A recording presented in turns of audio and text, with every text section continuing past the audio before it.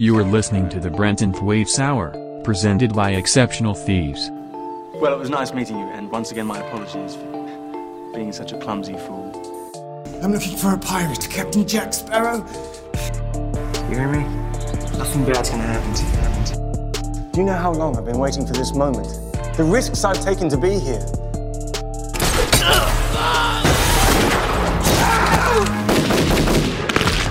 Fuck Batman.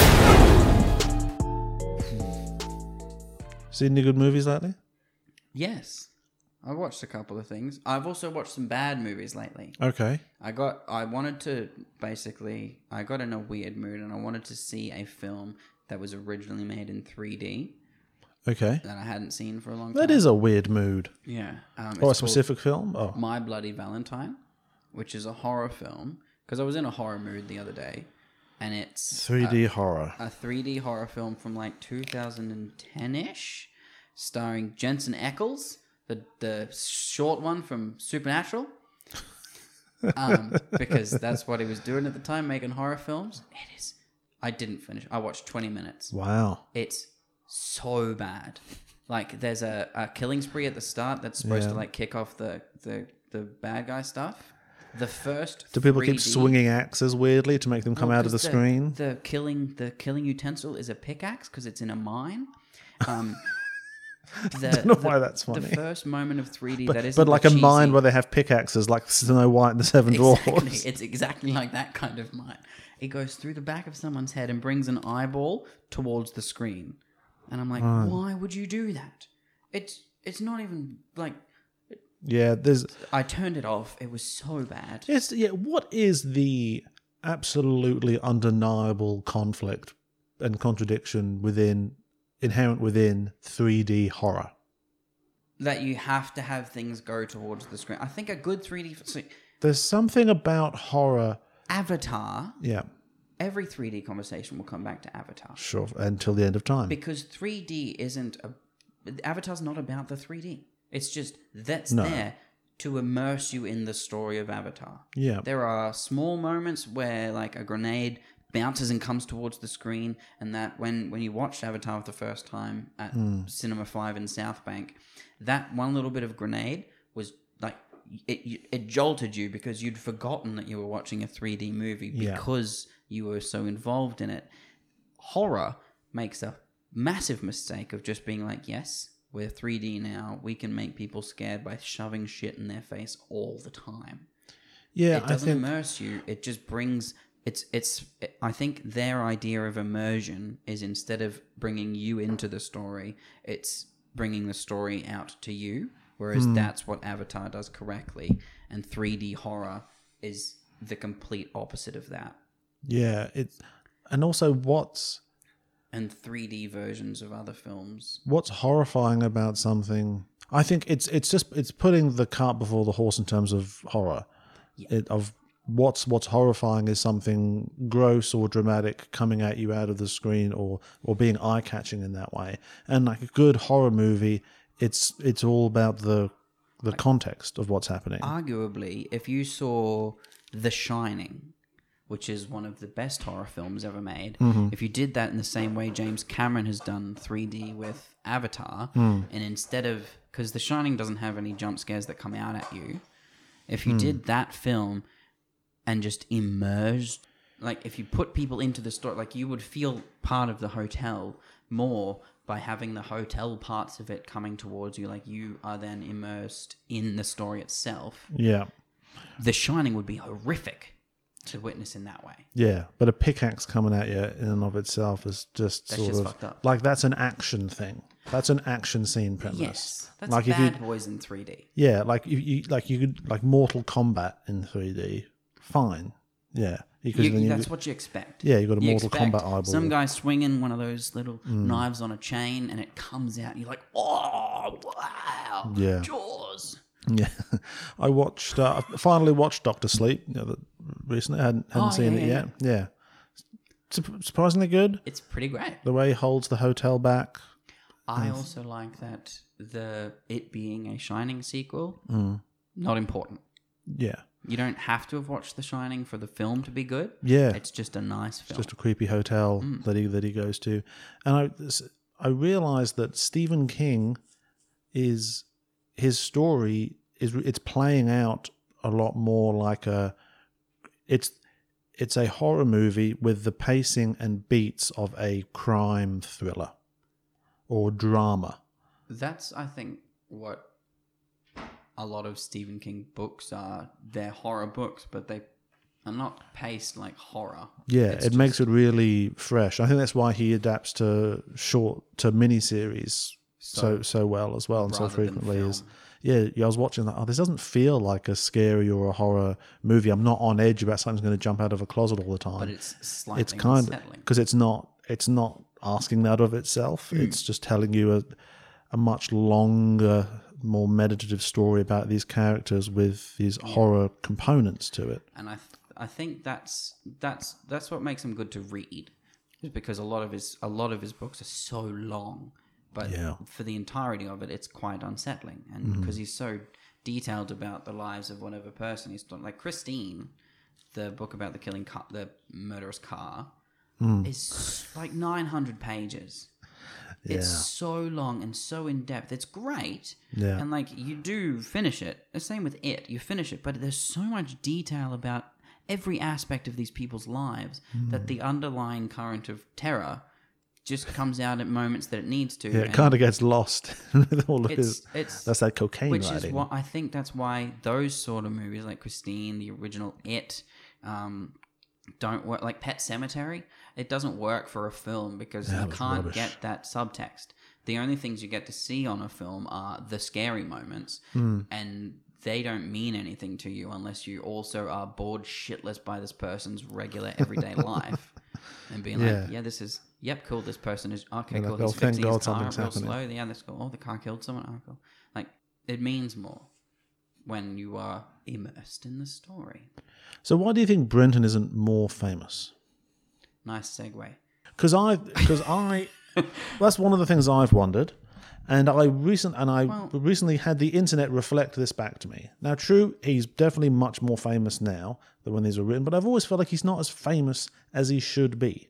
Well, And I refer you to this is obviously going all the way back to 2014, but the title of this article is "Will Pirates 5 Make Brenton Thwaites Famous?" it's a good title. Presuming that he's not famous yet. And it says, pop quiz, who is Brenton Thwaites? One of the potential answers, is that a James Bond villain? So a little could he be? No, that wouldn't be. Depending on the problem. new James Bond. And it says, no one, stop it. You're making that name up. It says, believe it or not, the clunky name of the 25-year-old, people will not stop having a go. We've had other articles that are basically the An same as that. implausible name. It's been called all sorts of things. Then later, only 3 years ago, could An Interview with God turn Brenton Thwaites into a star? And so there's a way in which all of these roles in these blockbusters and, really interesting and well-received indie movies haven't translated into the kind of star power. Like I'm not seeing him on Graham Norton's couch, He hasn't. I'm not seeing him on Billy on the Street, Has he been on any of those shows? like late night shows. Yeah. I don't think so. And is that the level of, now this person is famous because they're on a late night show?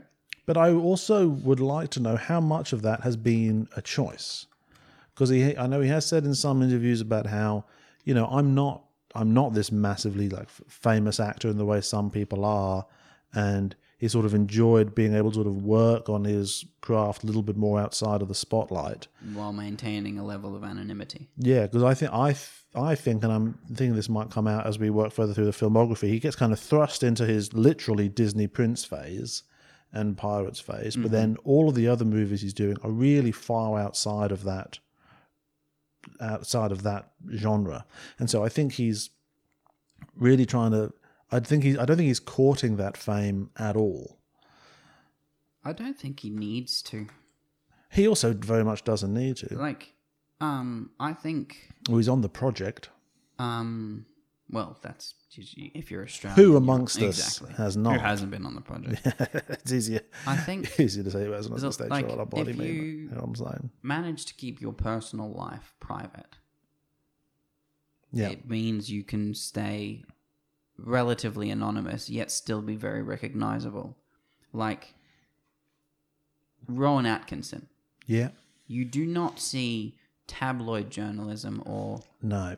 stuff about Rowan Atkinson. You never because- hear Rowan Atkinson coked up again Exactly, at 'cause the he just- strip he club. has a personal life. Punched a bouncer. drives race cars and has a great time. Yeah, he punches bouncers at clubs that are so elite the tabloids will never hear about it. He's They have special immensely bouncers for successful. him. He also hasn't done a lot.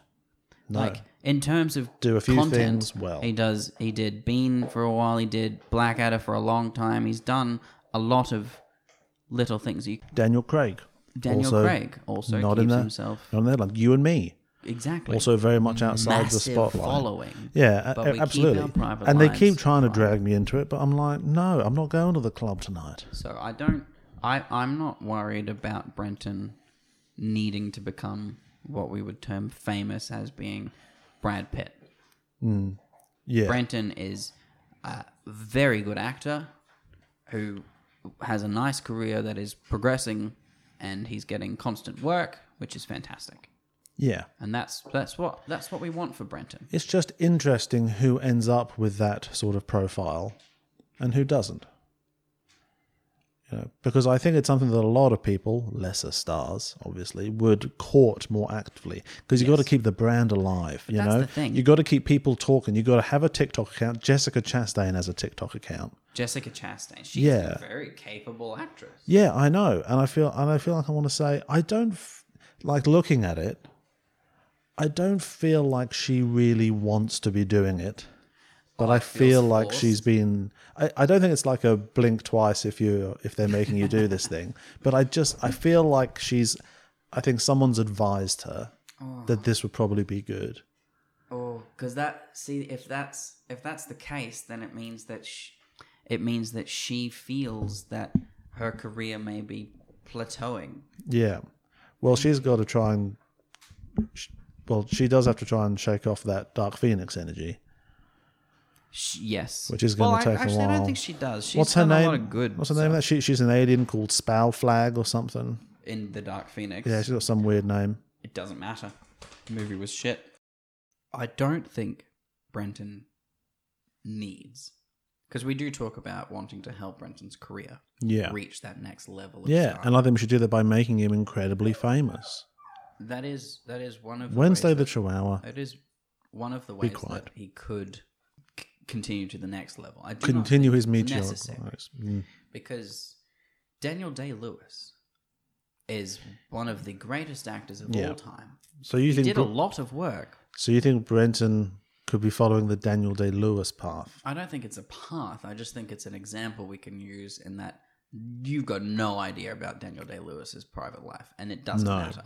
but I bet it's weird. I bet it's weird, and it's great. It's Wonder what his it's life. like. I'm feeling a lot of robes, Daniel Day-Lewis is like capes. famous. You would class him as being famous Kinda. for the work that he has done. Yeah, He but has done so much work. he's a known actor and he's very well known within film. And Brenton, But like Daniel Day-Lewis could walk down a lot of streets, I reckon. And like the common folk, the swinish multitude, they're not going to know Daniel Day-Lewis. It's Jennifer Lawrence. She's going to have a harder time walking down the street because she's out and about. She's charismatic. You can't get her off but Graham we Norton's don't want couch. Brenton to be able to have to walk down streets and be recognized by people all the time. Yeah, I know, but I'm just, we're Like, just... it would be much preferred for Brenton to be respected in the community, and for people to be like, oh, that's a Brenton Thwaites movie? Hell yeah, I'll go see that. But then also just accidentally walk past him in the street or sit next to him at a cafe, and then like for 45 minutes be just like contemplating with their girlfriend, like, isn't that Brenton Thwaites? I don't Just know. like It looks subtly Brenton Googling Thwaites." him on your phone, then look up Exactly. to down, look up to down. Exactly. And then you're like, I'm not quite getting it. And then you Google Brenton Thwaites at cafe in red You don't shirt. want-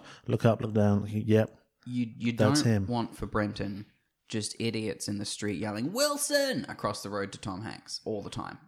You don't want that shit No. because So we don't want him to have Tom Hanks level of superstardom. We don't want him to have Tom Hanks level of superstardom, and we don't want him to have to seek social media as a platform to build following. We want his, because he very much does. He doesn't have that big accessible social media personality vibe. You know, where you're doing like little videos and stuff. Like Will Smith, he's got a YouTube channel. He's out there. I think the YouTube channel fits what Will Smith's brand has been since the 90s in being a rapper and a comedy person. Yeah. And like that lends itself very, very well to having a YouTube channel. If you're not a stand-up comedian, you do this instead, and this way people can have fun and you can be like real funny and like you have your following that way. I think it sounds like Brenton needs a podcast. He could call it the Brenton Thwaites Hour. I'll happily hand the architecture of this over to him at the end. And he can just the previous episodes after we finished talking about Brenton's films and other films, and then it transitions into becomes just a chat. We'll be the origin. Yeah, welcome back to a chat with Brenton. I think a calm podcast or something suits Brenton's persona. Or like YouTube tutorials where he teaches us how to surf, like teaches us how to play guitar. He runs a woodworking workshop. Yeah. One of the reasons I love Nick Offerman. But every now and then he just does a tutorial somewhere about making something, and it's like, cool, this is Nick Offerman making some shit. Much in the same way Nick Offerman has been immortalized in culture through the role of Ron Swanson, Brenton needs a similar, accessible, lovable role which sets him up in the culture as someone that from which he can then extrapolate to a larger lifestyle brand. I think this is a very important step for him. And I think it's got to be very much him. So I think it needs to be Australian and sort of surf and maybe surf related. I'm just kind of stuck on surfing at the moment for obvious reasons. But what I will say is, though, one of the other things I've been thinking is that one of the things we've never really had on this podcast, which, by the way, everyone, this is Exceptional Thieves. This is a podcast where Isaac and I review and rewrite movies. I'm Sam. I'm Isaac. And this is the latest episode of the Brenton Thwaites Hour, our special series, where we are exploring the filmography of Australia's one and only Brenton Thwaites, watching every film and ranking them out of Brentonicity. This is a very subdued conversation thus far. Yeah, well, we're pretty subdued guys, Isaac. We are very... I feel relaxed like a surfer, you know? Yeah. Well, surfing is the energy we're going for in this episode, you know? We're just a couple of Matthew McConaughey's kicking back with a Corona, probably, you know, talking about how glad we are our ex-wives don't call anymore, something like that. But you know, we've never ended this podcast strong. We've never had a sign off. That is true. We've never had so you know it's over. There's no catchphrase. There's no catchphrase. So I just thought I'd try and come up with some. Okay, cool. So I thought I'd run some. Like say hi to your mum for me. Yeah, see, exactly. So let me know if any of these hit right for you. That's all, freaks. I don't like it. Yeah. Okay. Like it's cool, but yeah, obviously it's cool. I came up with it. Yeah. Okay. Have a Brentastic day. That's cool as well, but we're not a Tumblr channel. Okay. Thwell. Whatever this is, it's perfect. Thwell. Thanks for listening. It didn't end okay. Oh, damn it. I started so strong. Going with the implausible clunkiness of our boy Brenton. Stay frosty, kings. Who knows where that's coming from? Nobody. What does it mean? It makes no sense. Yeah. Why do we want people to be frosty? And who are the kings? That's the thing. You come out of the episode wondering. Come out of the episode being like, what the fuck was that going on about? If we'd built a catchphrase about calling people Craig Keistadors? Yep. If we'd had a catchphrase from referring to it, see you later, Craig Keistadors. We could do the same thing for Brenton. Well, funny you say that. Here's my other one. As Daniel would say, just keep on Craigin'. As Daniel would say. Just keep on Craigin'. Brenton episodes I'm doing finger guns for all of these. No, people can't see that, but I've been enjoying them. Yeah. So that, well, colour me timbers, it's time to go. Yeah. That sounds like the ending or kickoff of a climax of every single episode from some obscure British children's television program. Yeah. Well, like Okie Doke. yeah. Colour me It's just timber. like I always say, and then Yeah. a little lesson that he's never when the spoken. tree grows tall, the clouds don't fall. all right, Mr. Leaf and Jiminy Cricket. The roots go deep unless you dig them. Let's get down to the country fair. And in Friends case don't let friends ford the river. friends don't let friends, what do they let friends do? Friends don't let friends drink and drive. Yeah, okay. This Maybe is that's the how we finger should gun end. technically, but it's like a serious finger Maybe we gun. should end every episode with friends don't let friends drink and drive and just hold that silence. And then there's 20 seconds of silent recording and then it stops. One of us has to sneeze each time. And in case, so hit another one. And in case I don't see ya, goodbye forever. I'm devastated. We'll never see each other again. What happened? How did we let the years slip by in this way? What about Bit long. and for all we know, this could be the last episode. So Yeah. bye. So- Thank That's it. Thank you for everything. Keep it tight. Left is right. Fuck Jeff Bezos and good night. It's good. I'm not saying we have to do any of Part these, of but me these are is just getting my. worried about our hatred of Jeff Bezos because he didn't die in space. That He we still know of. owns Amazon. Yeah. So Are you- the podcast takes off, Sam, yeah. and we get our own Amazon original Prime TV series. Yeah. Which is What happens based then? on the podcast. Yeah. Yeah. What It's just a hap- what TV show happens about then? us doing this and like Hating on Jeff Bezos. and the dramas and stuff that go on around the recording schedule. Yep. Exactly. Yeah. What happens then? Is Jeff okay with all of the stuff we've done in the back catalogue? Look, I'll say this. I am, when it comes to me and the richest man on the planet and his media empire, in terms of how I imagine my future going, I'm quite happy to burn that bridge. Don't want anything to do it. We're not going to be on Amazon, Isaac. We're going to be we're podcasters. We're the guerrilla warriors of media. We're out here on the dark web, speaking the truth directly to the people. We don't go through a corporation like that, full of yes men and no women.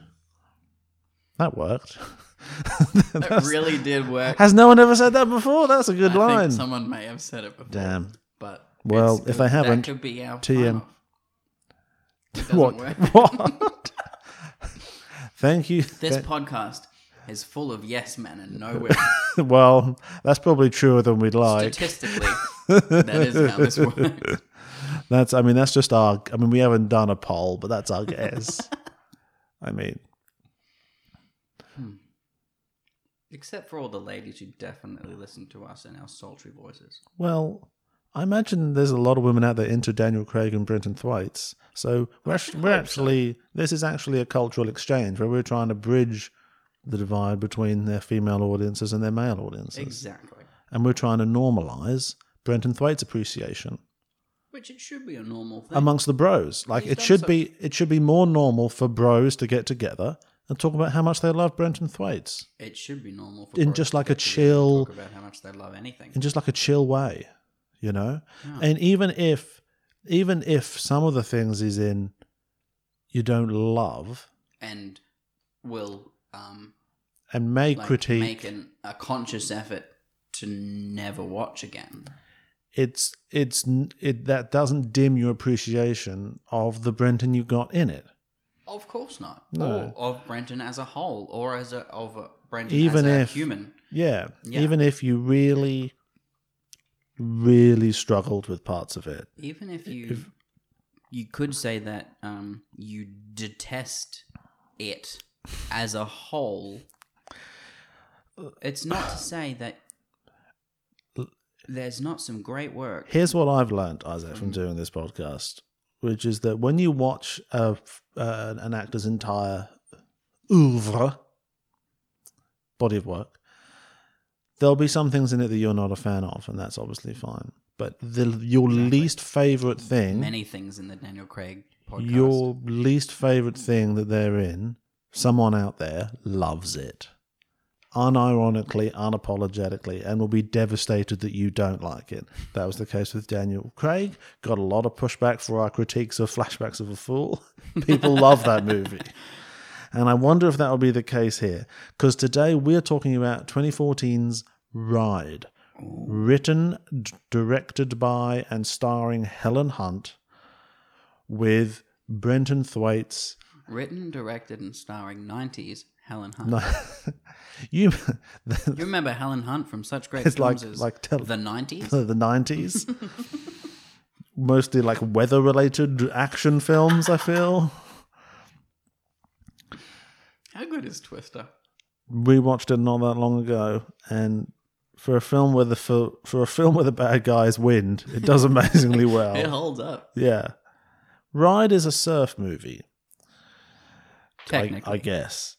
And it stars... Technically a surfing movie. And it's the second movie Helen Hunt has directed. It's the first one she wrote, which I could have told you. And it Sorry. And it stars Helen Hunt, Luke Wilson, Brenton Thwaites. And that creepy guy from Prison Break. And some others. But I think those are the only really... Oh, and I would say it also stars David Zayas, who plays Ramon. Yes. Even though he's not listed at the top here. And it had a limited release in theaters. It's an independent movie. And Isaac, did you like this film? No. Yeah, I didn't really like it either. And it's hard and that hurts because it's a Brenton Thwaites, it's a starring role for our boy Brenton Thwaites. So excited And that Brenton Thwaites was in a movie made by Helen Hunt. The poster is Helen Hunt and Brenton Thwaites, same size, looking at each other. Mm-hmm. So tells you this is sort of a two-hander movie starring Helen Hunt and Brenton Thwaites. So And once again, there's nothing wrong with anything that Brenton does. Nothing. Yes, to start, nothing wrong with anything Brenton does. I try to understand more about this film Why? Because I just like it demands explanation. It doesn't. I think it gives you explanation. And I thought this is clearly Helen Hunt's fault. And I wanted to understand more. And I don't know much about Helen Hunt, I'll be honest with you. I know there was Twister that time, and I'm pretty sure she won an Oscar at another time. And very good for her. I'm sure she's very talented. But this is clearly such a product of her mind that I felt like I just needed to understand more about why and what was the intention. What was the driving force behind this? Yes, what was the intention? And there's a couple of interviews with her online, some of them very long, but she's doing an interview in front of an audience at 92nd Y in New York, which is like a film in front of like a room of film aficionados talking about this film. It's like, so okay, so we all just watched Ride, and now we're going to interview Helen Hunt for the better part of an hour, and then the audience will ask questions. And Did they all leave? All I'll say about that cultural context is the interviewer says montage with an accent. Montage. Oh, he says that. Well, yeah, she says. So, did the people in this interview? So that I'll just let that be emblematic of the kind of culture in which that was occurring. So, interestingly, she said that Brenton was very much not the way the character was written. She'd written which makes sense. So okay. Helen Hunt is, I guess, a book editor that lives in New York with her son, who's Brenton, who's about 20 years old. And they live in an apartment together in New York, and he wants to be a writer. And he's writing a I presume, novella, a short book, because he sends it out on its own to be published. And it opens with them arguing about how the book should end. And she's being a very harsh critic of his work, and he is... It opens with her sitting on the floor in front of his room when he's a child, and she's fully leaning against the door reading a book. And then the child opens the door to come out, and she gets the pillow and runs away. So he didn't see her, even though he's just opened the door that she was leaning on. The child doesn't see her, and then she goes in the other room, and then we watch the child urinate, which is the first of several pissing scenes in this film. And then he comes back in, and she sits back in front of the door. This is presumably setting up. This is the only thing that sets up is the fact that she is a very overbearing parent, which is something that occurs in every scene. So doesn't also does not change and doesn't change and doesn't give us anything that we need. It's not so a that's how it character starts. trait that needs to be overtly suggested. That can come across through performance. Yeah. It doesn't need to be part of the film. But at least we get immediate Brenton, which is good, and he's holding his own in this very dialogue-heavy scene with Helen Hunt, and they're talking about the ending of the book should be, and they say the ending should be surprising and inevitable, which is good. It is a very dialogue-heavy scene, but I think from the get-go, the dialogue in the film is terrible. It is pretty not natural. From something written by an actor. Well, someone who says words for a living. Well, I don't understand. Sometimes you watch a movie and it's like when they say a movie sounds like it was written by an alien.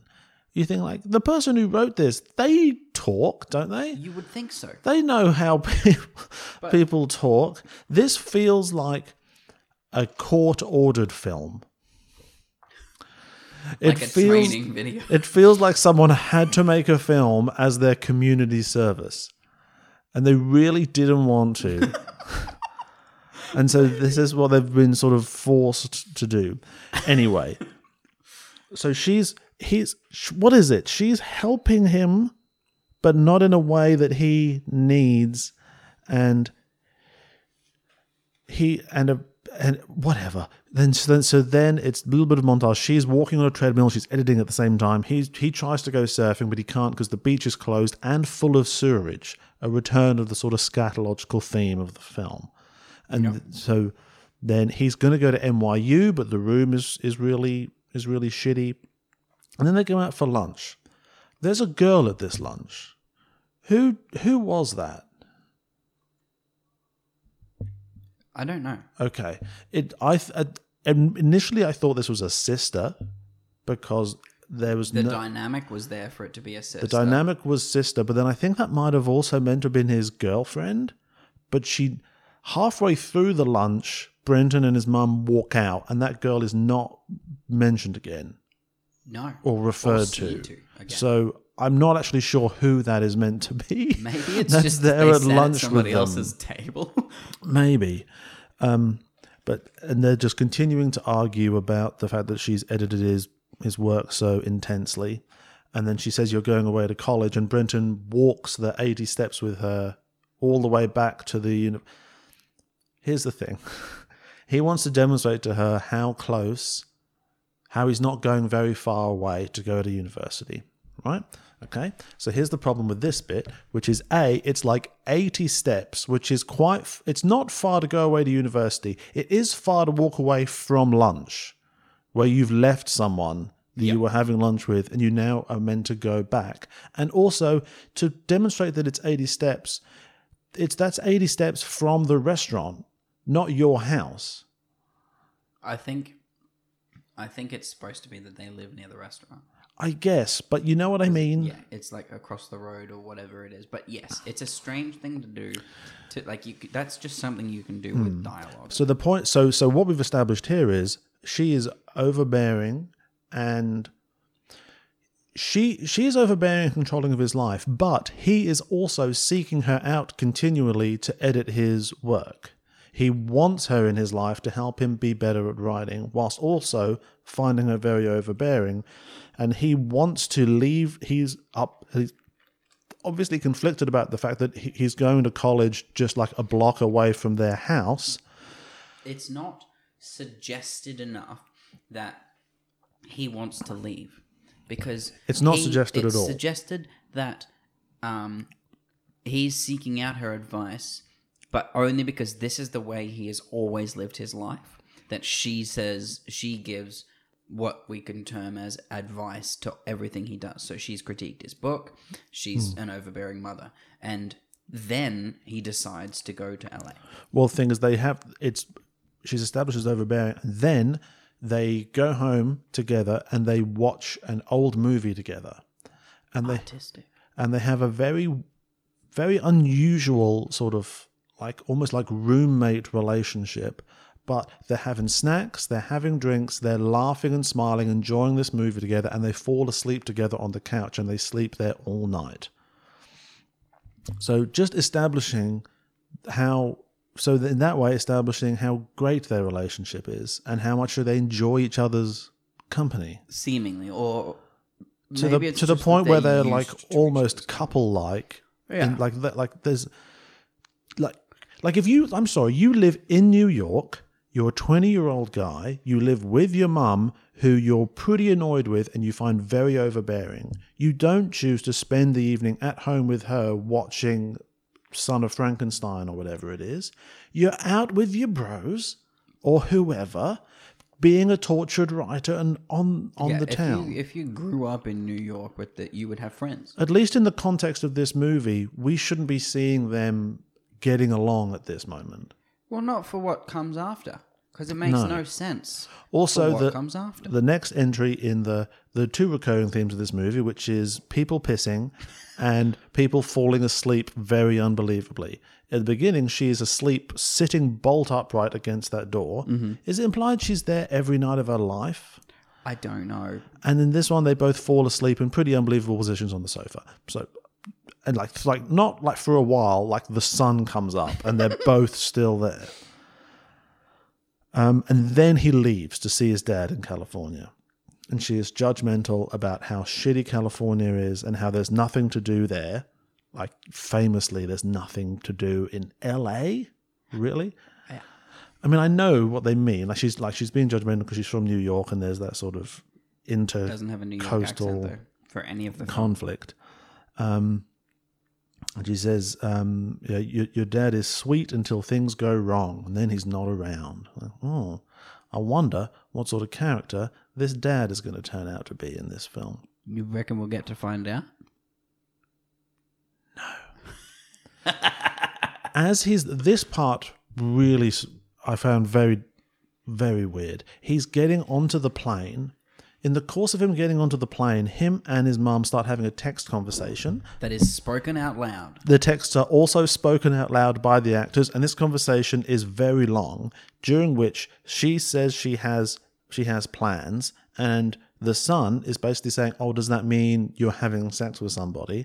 And then is basically saying, I don't, it's probably been like 5 years since you had plans. It's weird that you haven't, basically saying to his mum, it's weird you haven't had sex in this whole time. She, while on the phone to him, then Googles the meaning of asexual. And that comes up never. That doesn't come up again either. But then we're establishing that she's in her editor's office and it's very busy there.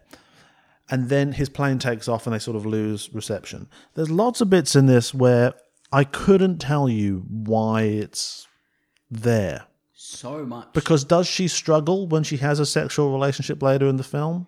No. She's brilliant at it, and there's no conflict around it at all. Is it awkward as fuck? Yes. It's for us as the audience, but I don't think it is for them as the characters who behave and progress through this relationship in a sinister way. The series of steps that relationship goes through is like it's like it's been written by an artificial intelligence. Uh-huh.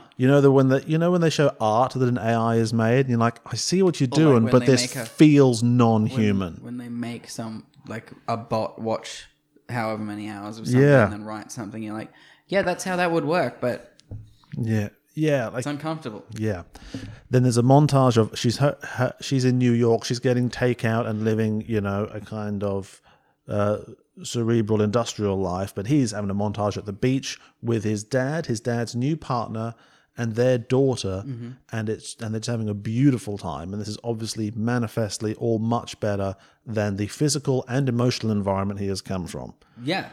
Which is, I think, nice because LA has a different feel than New York. It does, but New York is pretty irredeemable in the way it's presented. Exactly. And obviously good to get Brenton back in the ocean where he belongs. Yet another He needs movie that with Aquaman feel. some Brenton in the... No, he's not. Hang on, young Aquaman did look exactly like Brenton. I remember that now. Yeah, a little bit. Yeah. But it's not. He should definitely be in the Aquaverse. There are characters in the Atlantean DCs. Well, actually, that's a possible Marvel. Okay, we'll get to that at some point. A Marvel character for Brenton? Marvel character for Brenton. All right, remember it. What are they called? Hey? Well, he could be part of the Atlanteans with Namor, who are about to come in the next Black Panther movie. It's rumored. Oh, yeah, yes. It's rumored that the Atlanteans, which would allow Are they Brenton to just to return to the Atlanteans as ocean. well? Yeah, Marvel has a version of Atlantis, and DC has a version of Atlantis. Yes. Yeah, Yes. yeah, and Absolutely. I prefer Marvels. Brenton's got to be kind of outdoorsy. I prefer Marvel's everything. He does have to be kind of outdoorsy. But then there are several like celestial heroes that Brenton would be suited for. Yeah, when he could- inevitably joins the Marvel universe. Yeah. And he doesn't do a Jai Courtney and just ruin all chances of doing that. He doesn't go... He doesn't... Well, I guess obviously he does in Titans. But just walking around as a guy and a superhero... I don't know. Yeah, I think he needs to be outdoorsy or celestial. But then, and also make him cheerful, please. Don't make him brooding and grim. He needs to have. We've had plenty of brooding and grim. The light and happiness that Spider-Man brings to a lot of stuff. Yeah, Yeah, yeah. I want. which is like Dick Grayson is a great Very character, brooding. but not a character that has a lot of light and shade. It's a lot of shade and darker shade. Yeah, Yeah, yeah, yeah. still great. We're talking about a different film though. Grey and Blue. yeah, quite literally. Fair enough. Yep. No, got him. But yeah, great to have Brenton surfing it. I'm surprised he didn't fashion a surfboard in Blue Lagoon. To be honest with you, just out of shells that he'd found. That's also some of the only surfing that any actual character in the film does.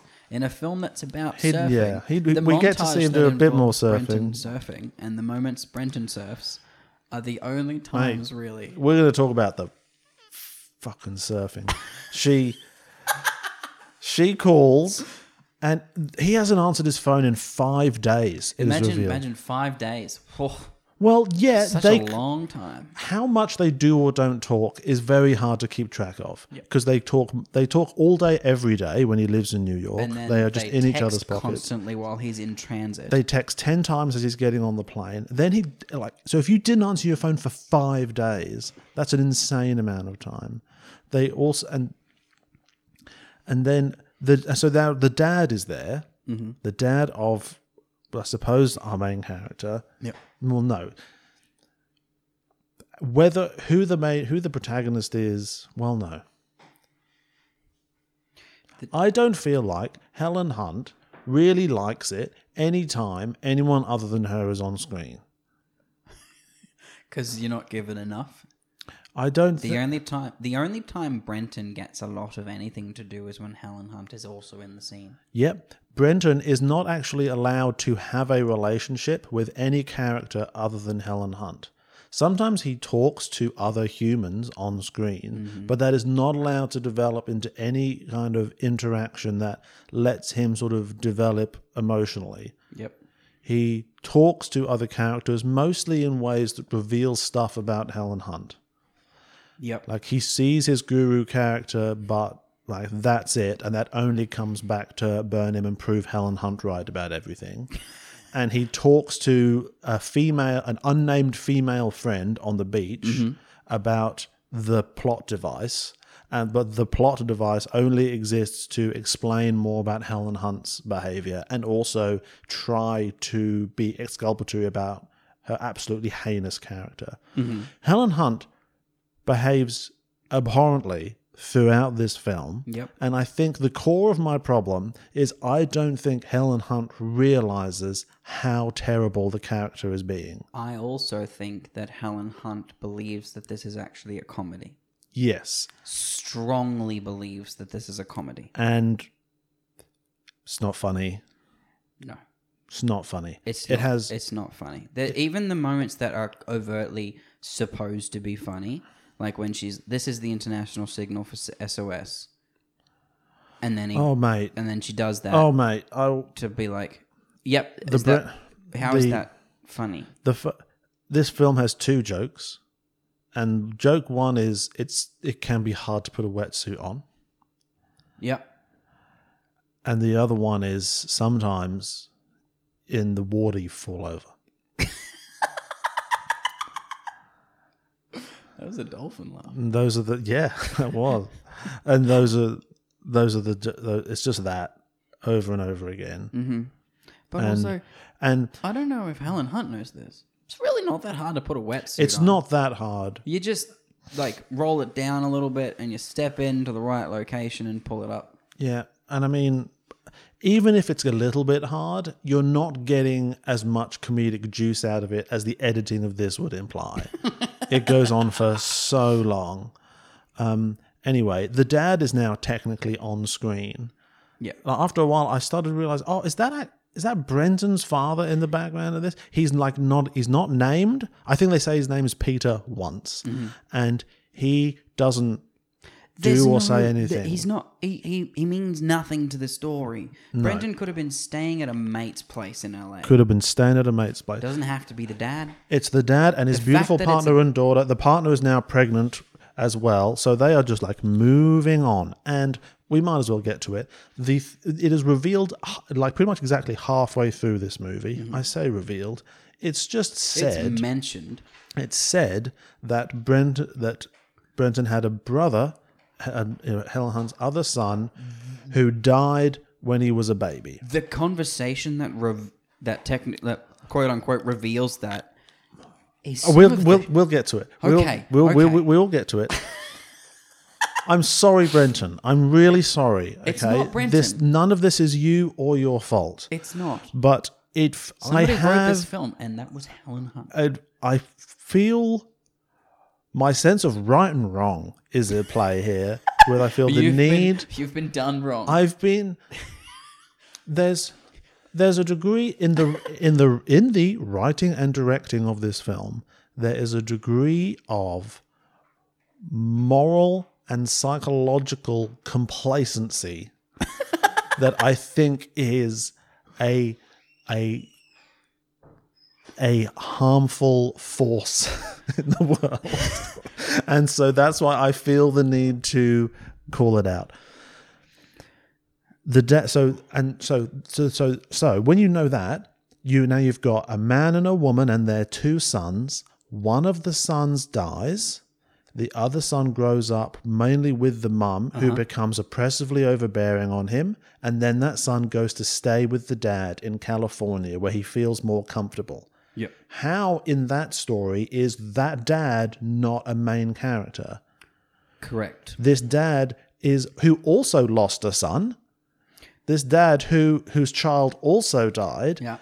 Helen Hunt she barely allows him into frame. There's one moment toward the end of the film where the dad gets a single moment of character clarity, and that is, I guess, supposed to reflect why he's moved on so calmly and stuff. And that in the confrontation when they're yelling about, quote unquote, yelling about it, mate. the dad said, "I had him," and points at Brenton. So the dad's understanding of the whole situation of how the younger brother died is, I told you, Helen Hunt, that I was looking after Brenton. You had the other son. So it's all her fault. So it's all her fault. Well, and whatever. the dad understands this and has moved on with his life. Fine, but you can't just do that in one line. You can't. In that he one needs fight. to be a character. Anyway, so she finds out that Brenton tells her that he has dropped out of NYU and is staying in LA because he hates New York via email, which is done as voiceover. Yep. You can't do that on a phone call? And look, it's an independent film. It should be acknowledged. It was an independent, and to shoot an independent movie like this with so much stuff in the water would have been very difficult. And a lot of the water photography is fine and great. The shots of people surfing, nothing wrong with that. And it would have been difficult to film this in the amount of time they had. So I presume a bunch of this stuff must be stuff they're picking up in voiceover and stuff because they kind of realized there were some missing pieces. That's what I'm going to assume, because that's the only reason I can think you would do it that way.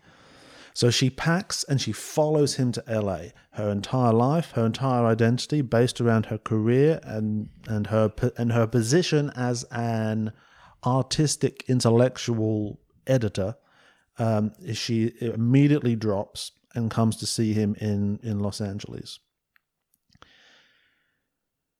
Ramon, who's the limo driver, picks her up at the airport, and she proceeds to take over this man's entire life. I don't know what employment contract he is on, but she makes him drive to the house where Brenton is staying with his father. Yep. And rather than go in, they both sleep in the car outside the house. She once again, and she's not even like lying. Lay on the back seat. She doesn't lay on the back seat. She's just got her forehead pressed against the window in a position that I'm pretty sure you can't go like completely limp in because you will fall. So just a return to our theme of people sleeping in incredible places. This is the bit where there's a wolf. Remember that? Oh, the coyote. A coyote comes out. Yeah. And, And says, he says, they they come down from the hills because they get thirsty. And it really lingers on this coyote as it wanders around. And she's terrified of it for some reason. And then it wanders off, and we really stay with that. Because it's meaningful. I guess maybe she's... No, because see, it can't be... See, the film wouldn't allow that she's thirsty for something, because then it means that she needs something that she doesn't have. It's sort of like... It creates a character who is like pretty much wrong about almost everything and is terrible at even addressing that. But also, at a more fundamental level, their just way of approaching the world is... Whilst she's presented as someone who... While she clearly has flaws in her ability to emote and connect with her son, there's a fundamental level of validity to the way she approaches the world.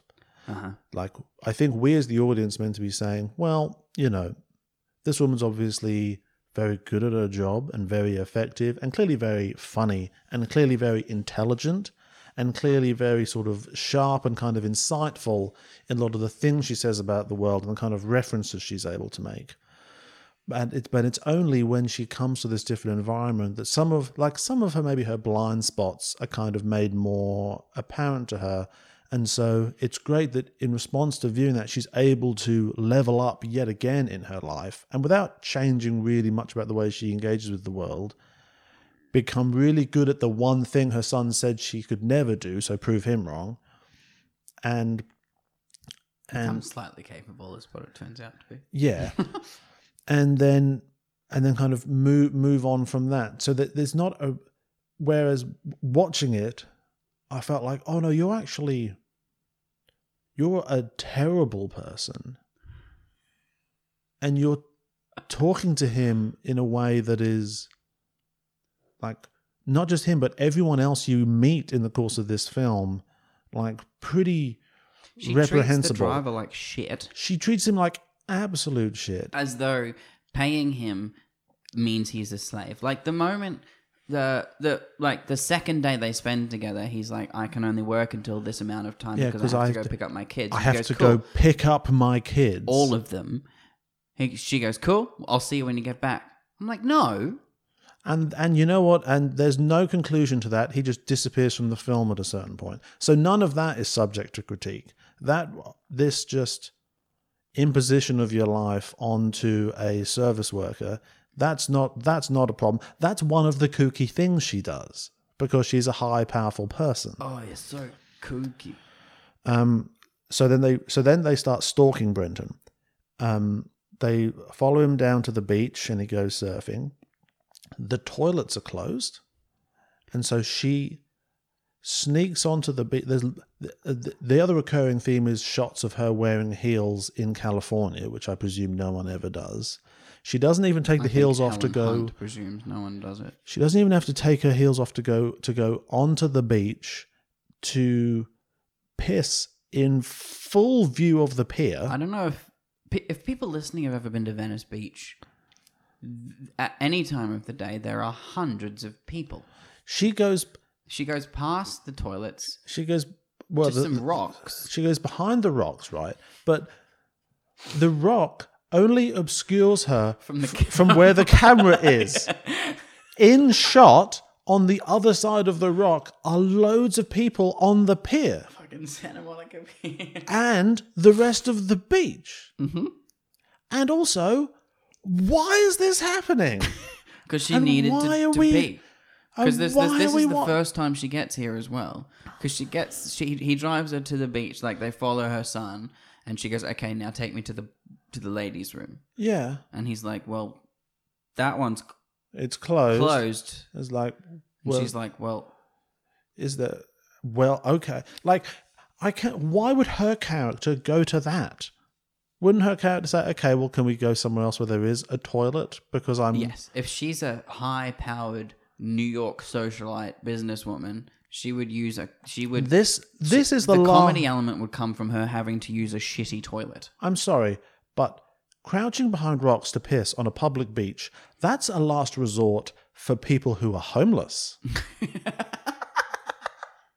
Yeah. Most people who are homeless will put quite a bit of effort into just finding a public bathroom, even if they have to walk up the road a bit. Yeah. No one would do this. Well. And then she walks onto the pier and she watches Brenton surfing and her sunglasses fall off and into the water. And she yells for quite a while about how annoyed she is that she lost her sunglasses. Why? Why is this in the film? Because she dropped her sunglasses. I thought Brenton was going to notice them, and that's when they're going to start talking. I'm like, "Oh, hey, I got you, Mum." But he doesn't. No. Instead, after that, they follow her again. She insists on the limo driving inches from Brenton's car. Isn't she worried about him seeing them or getting caught? And then they crash into them. She gets out of the car. Brenton gets out. He's angry. He's been rear-ended. He realizes it's her. Yeah. And she immediately, she's like, "Don't act like I'm the only crazy one." She's also nowhere before now has she told the driver that that's her son. Yeah, that's a good point. They're just We're outside this Ramo house. knows. She's watching. Okay, follow that guy. He says many great writers didn't believe in academia, and she says, "Name 3." First of all, now she, as a professional fiction editor, is claiming that the only way to be good at writing fiction is to learn it in university. Yeah. Which seems like a pretty absurd claim when you just have any knowledge of great fiction writers. And if she is so devoted to university as a way to learn how to write fiction, why would she then also be so dismissive of the prospect of being taught how to surf? Anyway, she says name 3, and he says Hemingway, Vidal, and then she cuts him off to say that's 2. I'm like, you didn't even give him. Yeah. It didn't show him fail to think of a third one. She just says that's 2 straight away, but that's shown in the scene as her winning. Mm-hmm. It's shown as in the scene as her being right, but it doesn't show Brenton failing to think of a third writer.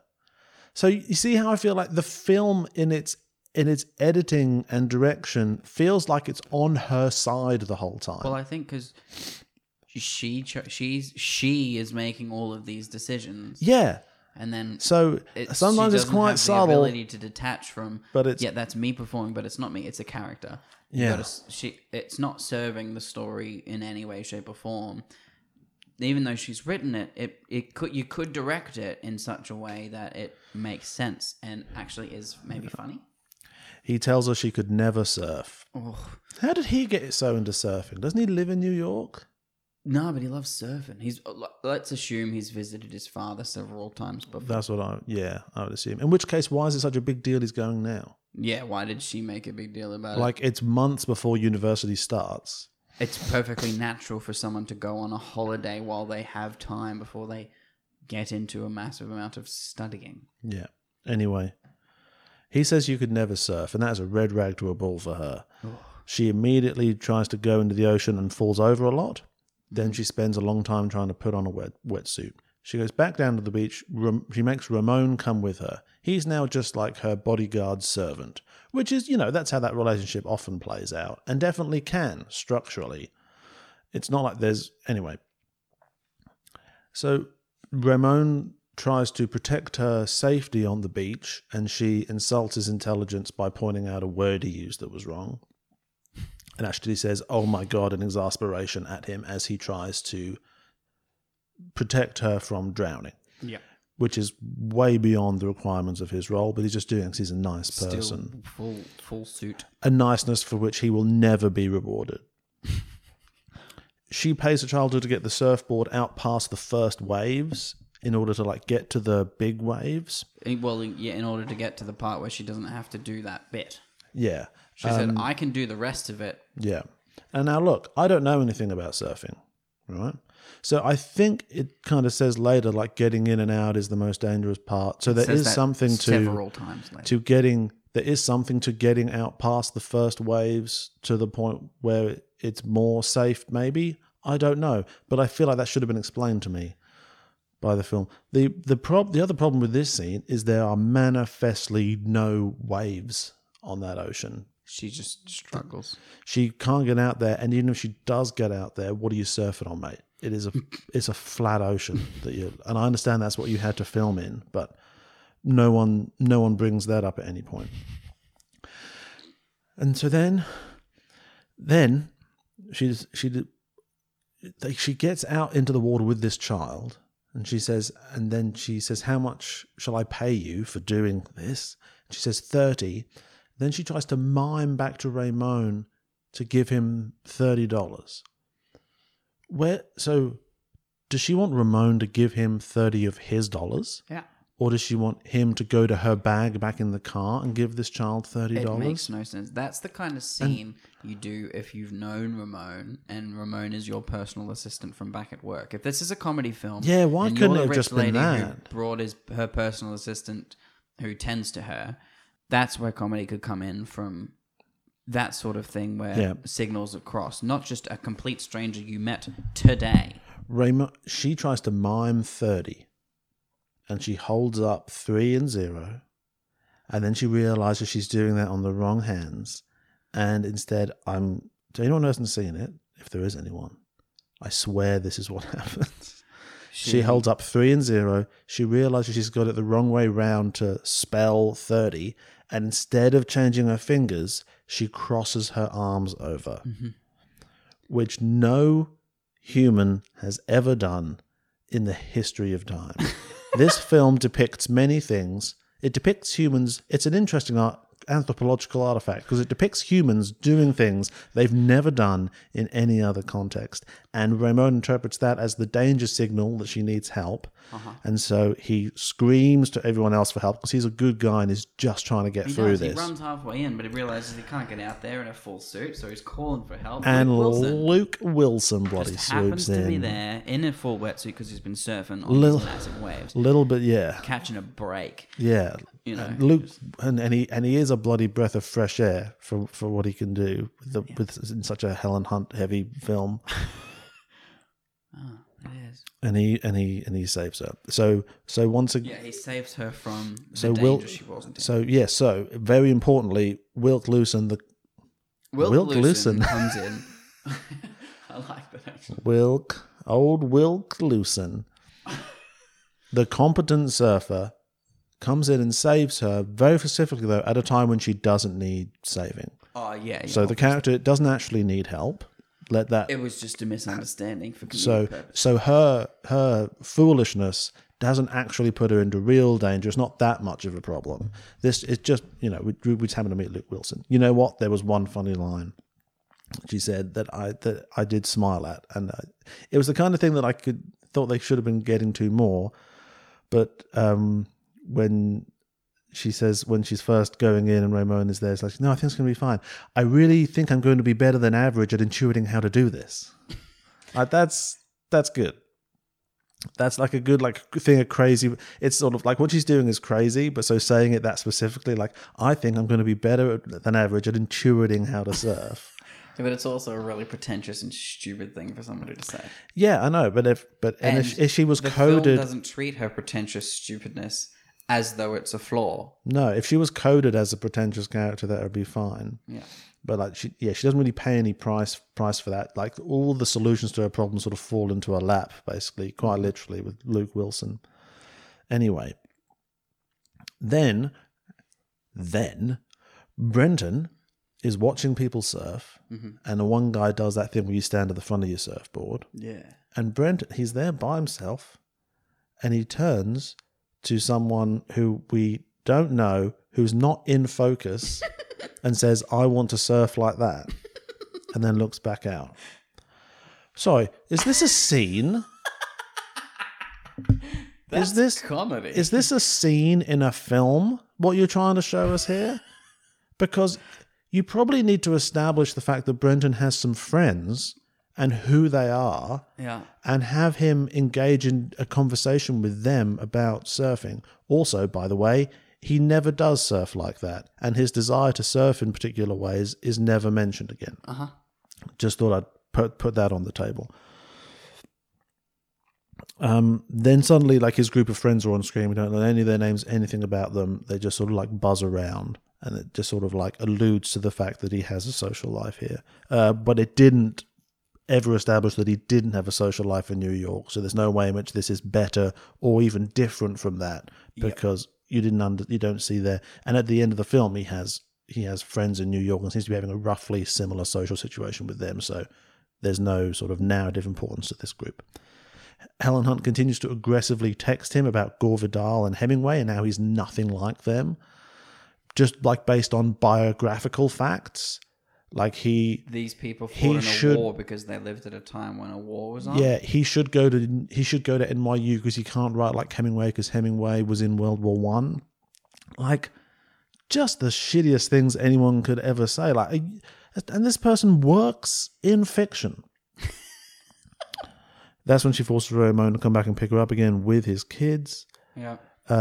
She turns up to a lesson with Luke Wilson. They didn't actually discuss him teaching her. It doesn't happen on screen. No, Ramon mentions it, but they don't talk about it. Just cut to lesson. Like, okay, yeah, I mean, I guess that was obviously where this was going, but whatever. And Luke Wilson's little monologues are okay about you putting an ever-changing Wilson object does well delivering stupid lines. in an inanimate object going over an ever-changing environment. Like, yeah, that's okay. I mean, none of that pays off in any way. Like, she doesn't actually have to integrate that knowledge or use it explicitly at any time. Yep. It's just kind of surfy things he's saying. They're out in the water and she won't even do what he says to turn her board around. At the point when she won't paddle her legs in the way you do it to turn your board around. Did it make any sense to anybody why she wouldn't do that?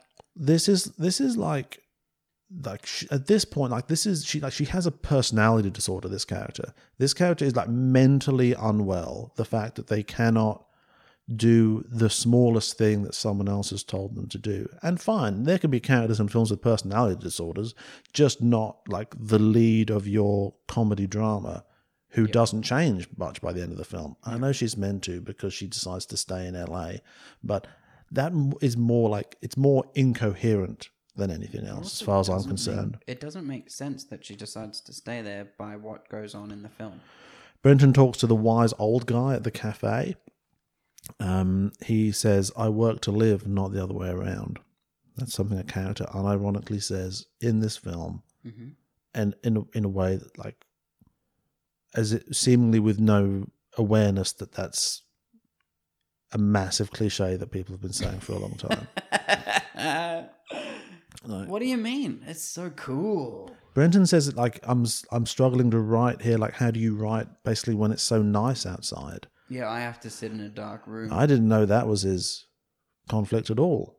No, we're not allowed to see his. At no point in LA does he write or try to write. Yeah, we don't see him struggle. He just mentions it. Also, the thing he's written is finished as far as he's concerned. Yeah, he's just working on the ending. And he's just, well, yeah, but also he's written an ending, and he's because he sent it out to a publisher. It's just that she doesn't like the ending. So what his like goals are never actually made explicit. And he never, so he sort of elects this, he elevates this guy to being his hero. He never asks to read any of his writing. No, he has no idea what this guy does for a living. And actually never has another actual conversation with him. He sees him in the distance later selling some weed and talks to unnamed friend girl about him. And then he sees him in the distance again stealing some money and ripping mad bongs in his ute.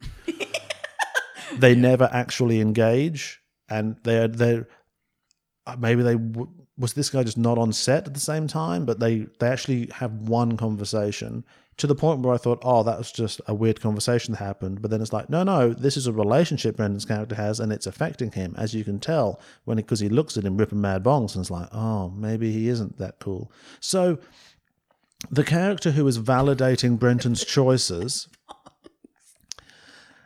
The character who is a potential role model, even though he is like visually and just vibe-wise very similar to Brenton's actual father character in a way that's kind of confusing. Even though Brenton already has the role model of his father as someone who lives in California and is clearly very fulfilled, he has this new mentor character of someone who looks the same but is also a writer. He doesn't read any of his writing, but he's someone else who seems to validate that maybe this could be a good way that Brenton could live his life. And then without anything changing, we're just told, oh, by the way, he smokes a lot of weed, sells drugs, and seems to also be poor because he stole this person's tip money. Yeah. So, and do you really want to be around like people who are like maybe poor and kind of do drugs? Like, I don't think so. Like, what the mental leaps the film is asking you to make about these characters just feel very like insulting and frankly bourgeois. Okay, I'll say it just to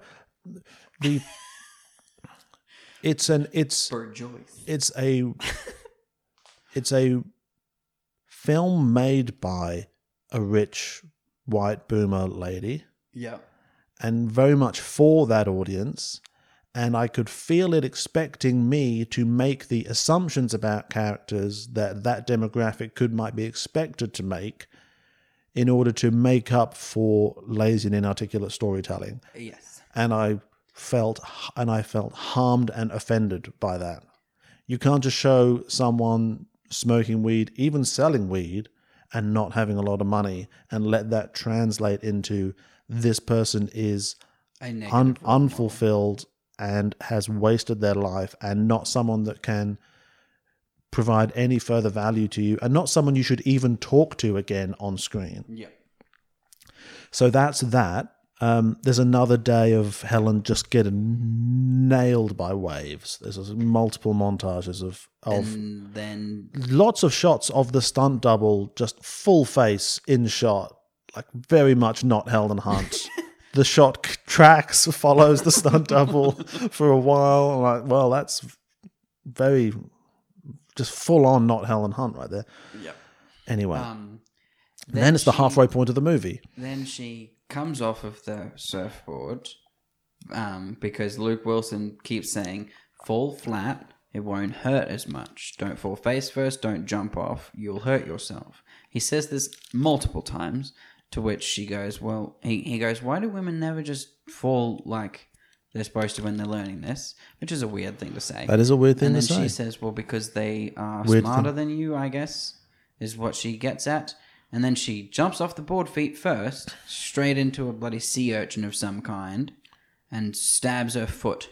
Yeah. And well, that's There's a couple of things that happen before the sea urchin bit. Okay. So, I mean, I forgive you if you're not remembering it all, but I did write it all down, scene by scene. So, at the halfway point of the movie, that's when Brenton is talking to unnamed friend girl, Mm-hmm.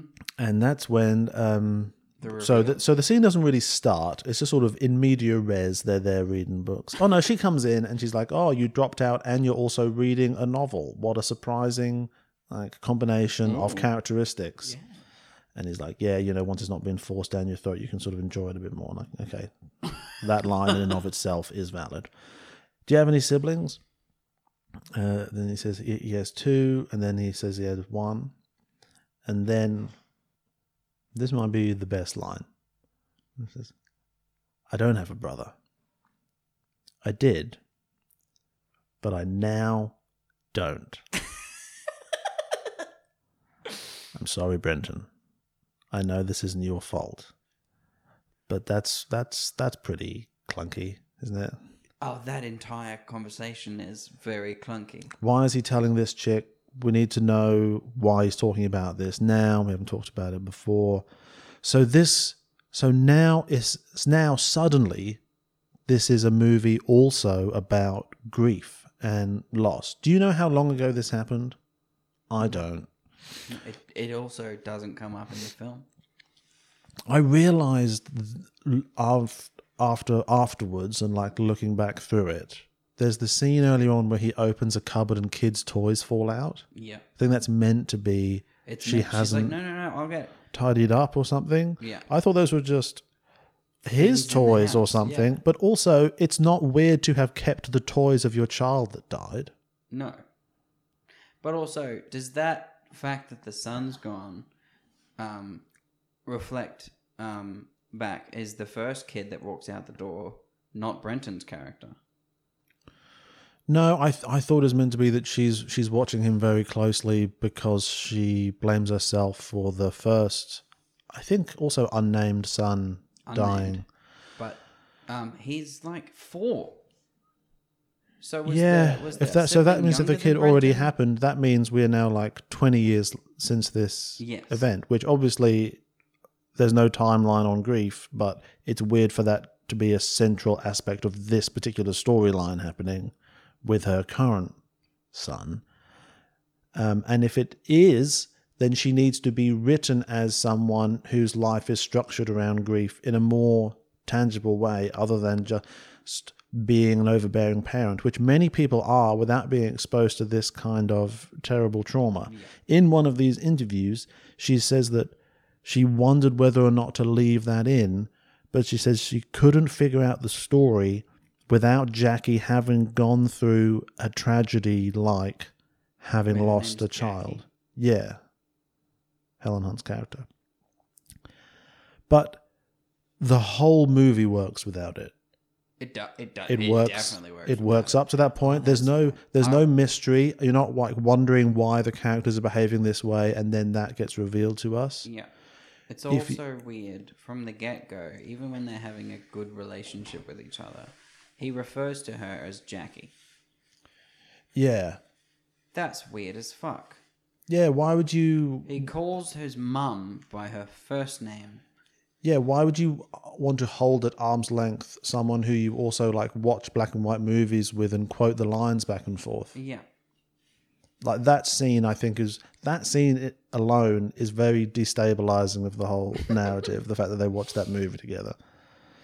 But the whole movie works up to that point without it. If you take it out, the whole thing actually works way better. It's just a weird, confusing lead weight in the center. If you take it out, it removes the awkward yelling at the end.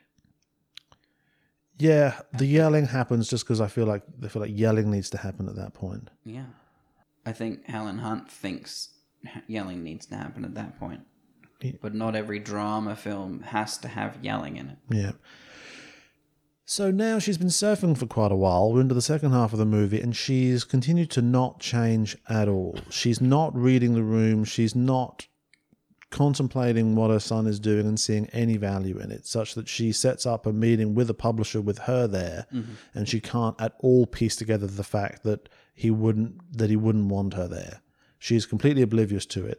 And when he criticizes her for this, she laughs in his face.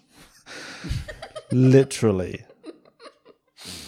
They also leave the publisher there. Like a Disney villain, she just laughs openly at him and still seemingly this doesn't prompt any self-reflection for her. But like, how shitty is it? The way she treats the fucking publisher that's invited. Terrible as well. Like she's wasted his time completely, and she just seemingly not only did she do this like horrible thing, she had no capacity to anticipate that this would be his response to it, which is a sociopathic degree of like lack of insight, and can't sort of respond to it either. There's more surfing. We have still not had a scene between her and Luke Wilson outside of the ocean. Yes. There's been no scene where they just talk and tell each other anything about themselves. It hasn't been established that she's paying him or that he is a surf teacher. Nope. That's when she falls off and she lands on the sea urchin and gets spines in her leg. Now, this best comedy bit, I guess. This is a funny part.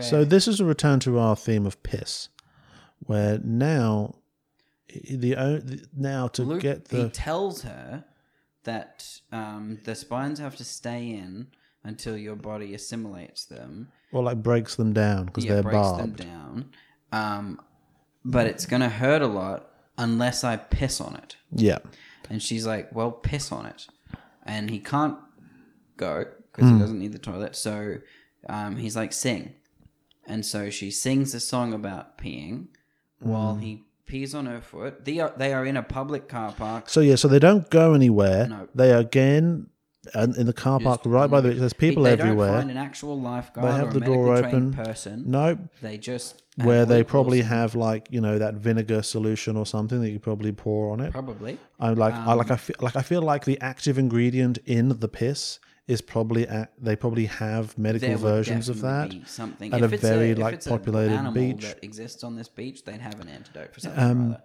And pisses on her foot eventually, and then does he immediately? All I know is he's standing there, junk out, dick in hand, on this public beach while she's singing a water song, and this.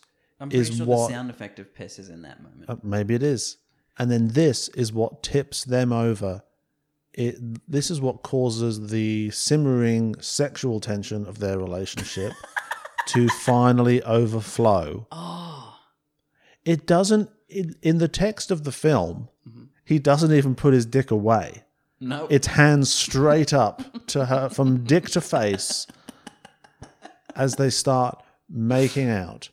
Either it was the act of him trying to piss on her that got them both in the mood, and before he could get there, they decided to make out, or she actively has his piss on her now. While they're making out, because later on, like in the next scene, it's mentioned. So he does piss on her.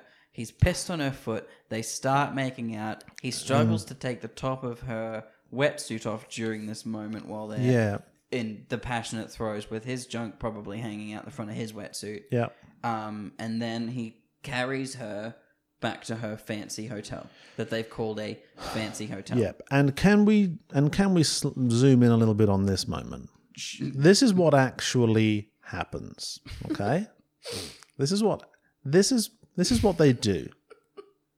Imagine this. I'm nauseated by this because I can't imagine anything. It's the suggestion of sexual just energy, atmosphere, and ultimately sexual acts occurring in this sequence of events. Yeah. So, painful wound. In the middle of this, by the way, her phone is broken or something, so she has to get Luke Wilson to text Brenton, I'm injured, so that Brenton has to call Luke Wilson, and she tells him that she's got splinters in her. I can't figure out what she wanted Brenton to do. or if this was just a reason to talk to him, because she calls him all the time anyway. But it was such a time-consuming extra element to add in. He tries to he pisses or doesn't piss on her leg, whatever. They start making out while she's singing, and she can't rip her wetsuit off. He carries her back to the hotel. Yeah.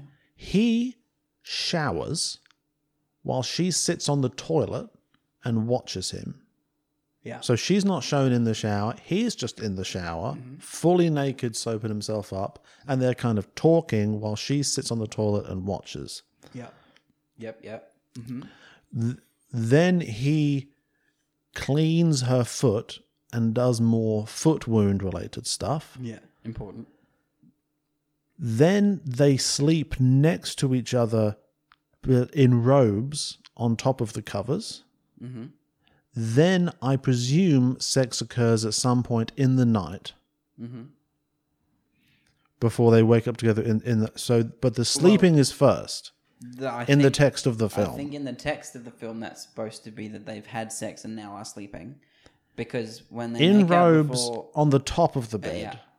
When they make out before the sex thing, she says somehow in the conversation it comes across that she's lied about something, and he says, "Well, I didn't have to piss on your foot." Yeah. And then they have sex. And so if he didn't have to, that is an insane thing to have done. Yes, it is. And a phrase I think we'll return to, doesn't make any sense. It doesn't. It's also, that's technically a massive amount of actual assault. That is, yeah. That is. Because the realistic reaction to that is, thank you for saving my life by peeing on me. I could have died. Now we're in this moment of animal instinct, let's have sex. And while we're doing that, I didn't really have to piss on you. What? Yeah. Yeah. That's weird. It's the piss first aid shower sequence that I don't the fact that she's not shown. Why isn't she in the shower? Why is she just watching him? She's got the piss and on why are they showering first? I get it, but they come from the beach. Yeah. Yeah, gotta wash the sand off. Then the next morning, Luke Wilson goes into the buffet of the hotel. Yep. And he doesn't just sit down and have some of the food as someone... No, he sneaks into the buffet. You're allowed to be there. It's a double bed in the room. I get it. You're meant to tell the hotel if there's two people staying there. But I don't feel like the security are going to throw you out if they piece together that you are not actually on the books in this room. Illegally. Yeah. But it would be so much less conspicuous to get a plate of food and sit down and eat it. Instead, he stands at the table for ages. He wraps bacon and in a serviette and sticks it in his pocket, but in a way so that it's all sticking out of the pocket, I guess just for the camera, and is trying to eat. I'm like, are you actually a homeless person who's really trying that was because weird, nothing about his actual life is revealed. No. So I thought, is he actually desperately trying to take advantage of this opportunity to get food and take it with him because this is his only meal for the day? It's strange. You know what it was? It was comedy. That explains everything. It was comedy. We're not making as many jokes in this episode as we normally do, and I think this film's really gotten us down. Because of all the comedy. We're basically towards the end of it now, though. It's so like, okay. If you work with someone who's a little bit older and they make a lot of jokes. Yeah. And you kind of have to laugh. And you laugh along just because you work with them. But it's just not... Actually it's not anything. Mm-hmm. It's not anything. You have some of those inside jokes that just tip everybody off and you have a good time. But it's not... It's not... Yeah. This felt like talking to that person for an hour and a half. and them just keep... And when that person gets to the end of the joke or the thing they're telling, there's a big pause, an expectant pause, and you got to go, yeah. Or if you don't laugh, they'll say the same joke from This, like 30 this minutes film ago. feels like it has those pauses edited into it. She sees her, so then she sees Brenton with unnamed friend girl on the beach. She gets jealous that he has a girlfriend and stalks him to where they're having lunch, and then is weirdly cold towards him as if she doesn't care. One of Brenton's friends drops some weed out of their pocket when they're leaving, and then Luke Wilson tells her it's okay, that's only marijuana. Like, this is nothing to be freaked out about.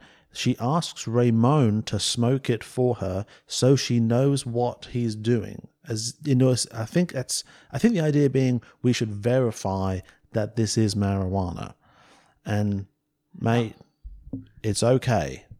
That's what that is. You don't need to ask your servant, basically, to do drugs for you in order to further scrutinize and surveil your son. Your This is Latin American servant. we're really getting towards, that's another undeniable element of this. Yeah.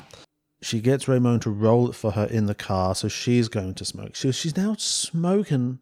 She refuses to, so she can't even be told how much of this drug to take. Ramon is trying to tell her, like, you probably shouldn't smoke the whole thing. This drove me mad as well. There's a scene at the beginning where they make a whole thing out of the fact that she's setting a specific ringtone on her phone for this guy who works in her office. Her phone has been ringing and she has been answering it the entire film. Yeah. Every time he rings, it's a siren sound. Very distinct. We've heard that siren And way we too are much. shown her setting that siren. And we've for this shown one her specific setting it. guy. When she's in the limo after smoking the joint, the siren goes and she looks at her phone, looks up at Ramon and says, it's work. Yeah, we know. We know it's work. The fact that it's work has been incredibly well established in this film. It's little things like that just speak to me to a real lack of fluency in the language of your film.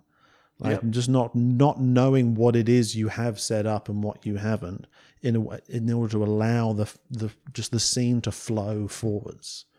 You know, stuff like that makes it really unnecessarily clunky in small moments like that, you know, and sure, any one of them seems very small, but, you know, no raindrop blames itself for the flood. She refuses to give it a minute, as per Ramon's advice, smokes, gets just blasted. She's barbecued by this thing. And she goes back to lunch. She laughs a lot and she says that she's been fired.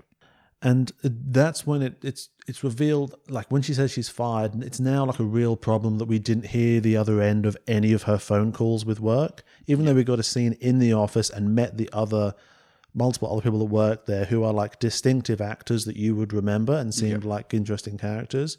They're never allowed back on the screen because I think she probably wouldn't like that because they're a character who like structurally has power over her. So whilst they do exert an influence, we'll at least not let them be shown. It's been presented in the film like she's covering fine, like pretending to be in LA. Like it's never shown that that's even questioned. Yeah. So the fact that she's fired really comes out of nowhere. She then decides to go to the family house, still just wretchedly high. Like she cannot talk as she walks into the house. It's so awkward. I don't know why she's there. What a terrible, terrible idea. She bursts in on Brenton, who's with a friend who's a girl, Unnamed who I girlfriend. guess now more of an unnamed girlfriend. The more close-ups of shoes. We're keeping that close-ups of shoes thing going.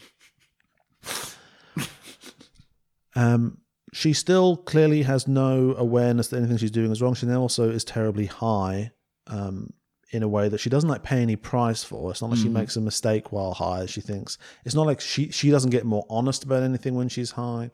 It's just an extra thing that I think is also kind of meant to be funny. Yeah. Brenton says to her, can't you see how wrong all of this is? I'm not your lover. Which, yeah, that is calling out a lot of what's going on here. It's super weird. She says, I wanted to be near you, steal a whiff. It's horrible to hear. And, okay, I had to watch this a couple times I'm sorry. to try to figure out what they're actually saying to each other. He says, what's the idea here? That if he was still alive, meaning the brother, you'd be less weird if your mother had been nicer, if your marriage hadn't broken up. Bad things happen in life. But her thing isn't a denial that bad things happen Yeah. at all. She says she was, it's what were you doing that you had to step away? It's like, I was probably doing 10 things. He said, it's not that you stepped away, it's that if it hadn't happened, he'd be here right now, feeling like the one stupid thing you were doing isn't enough for you. He were doing isn't enough for you, which is supposed to state that even if his brother was there, he'd still be trapped with an overbearing mother who doesn't. She'd still be. Yeah. So he's saying that the plot device of this dead brother hasn't actually affected your character composition. Yeah. And that you would be this way anyway. Yeah. I tell him that if that person would rather die than sit still and be with one thing, one son, if that person wanted to be near me, I'd stay very far away and I wouldn't come back. Amen, brother. I mean, being with one thing and one son isn't something that's really been shown as what her thing is, but definitely stay far away and don't come back. Yeah.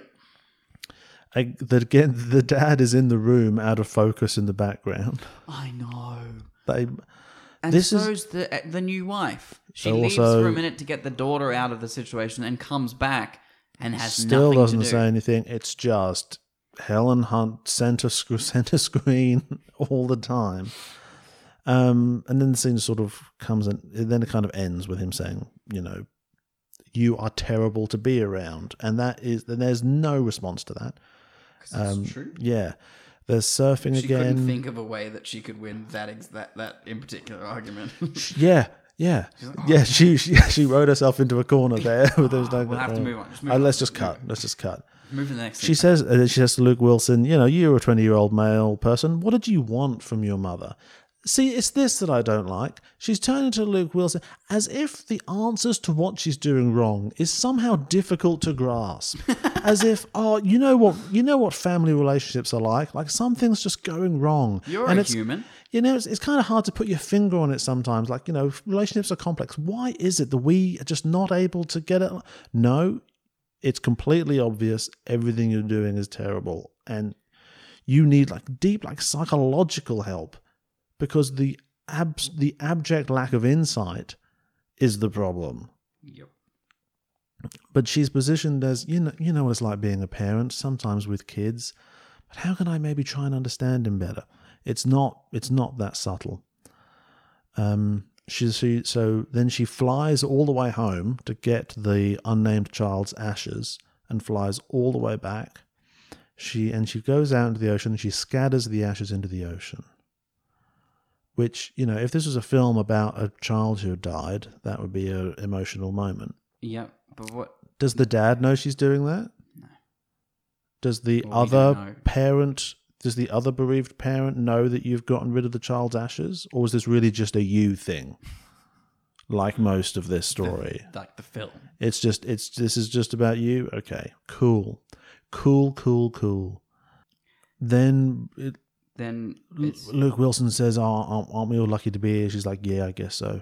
Then Brenton's with his friends again. I couldn't quite tell what was going on, but I think unnamed friend girl is leaving to go to university. And she says, you'll have fun with your surfer guy. That could be you. And that's when he sees him ripping some mad bongs and stealing the tip money. Then finally Helen Hunt says, and that makes him goes, And then Helen Hunt finally asks him to meet. And he sees her surfing. Yep. And that's also the first time we see her surfing. Yeah, and she finally rides one wave. Yep. She says, I got fired. It turns out if you stop answering your phone, that's what happens. She very famously answered her phone the whole time throughout the film. She says, I'm staying, but Brenton is leaving. And then... He begged the school. They're taking him back. Yeah. And that's okay. She's able to let him go. She's been able to let go of the trauma of the child that she lost, and she's embracing the nothing that is there in this in LA. Yeah, the literally no roots she has here. There's nothing, as we know, there's nothing in Los Angeles. It's a famously vacant piece of the world. And her idea for the end of Brenton's character's story is the story is about what goes through a character's head before them jumping off a building and hitting the ground, which sounds pretty sophomoric and annoying. But her idea for the end of it is that the character just cracks her head open and dies, which is like a profoundly pessimistic and sort of ending to suggest, in the context of your profoundly open and optimistic ending for your film, where a character is leaving everything they've known behind and moving on to a bright new open future. Yeah. So didn't really get that. And then they surf together for a while. And then we get another Brenton in the water montage, which is probably my favourite part of the whole film. Wet Brenton. I think Helen Hunt and Brenton work quite well together as a duo.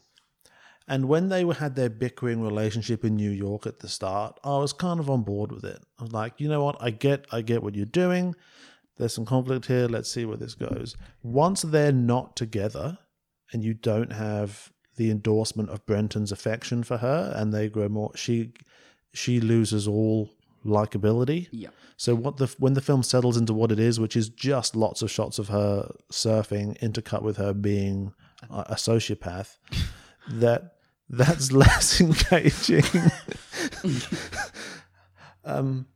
Also, she goes to California because Brenton says he's leaving New York. And I shit you not, they never talk about that. They talk about him not going to NYU, but she never says anything about him, why he should be in New York. No, yeah.